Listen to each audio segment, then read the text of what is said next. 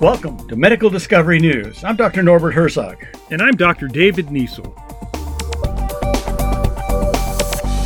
Through one scientist's dedication, an entire field of medicine began. Dr. Dan Kastner discovered the causes of over a dozen autoinflammatory disorders.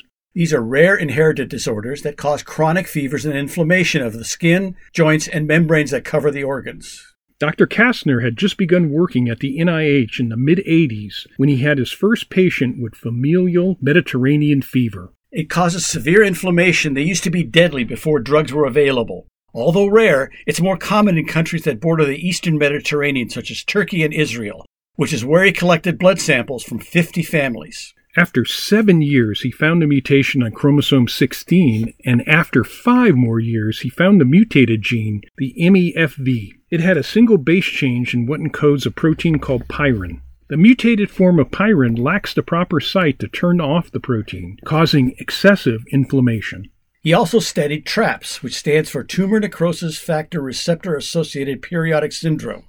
This mutation is in the receptor for a protein that initiates inflammation. The mutation causes uncontrolled activation of the inflammatory response. Over 5 decades of research, Dr. Kastner discovered the genetic errors behind 16 autoinflammatory diseases.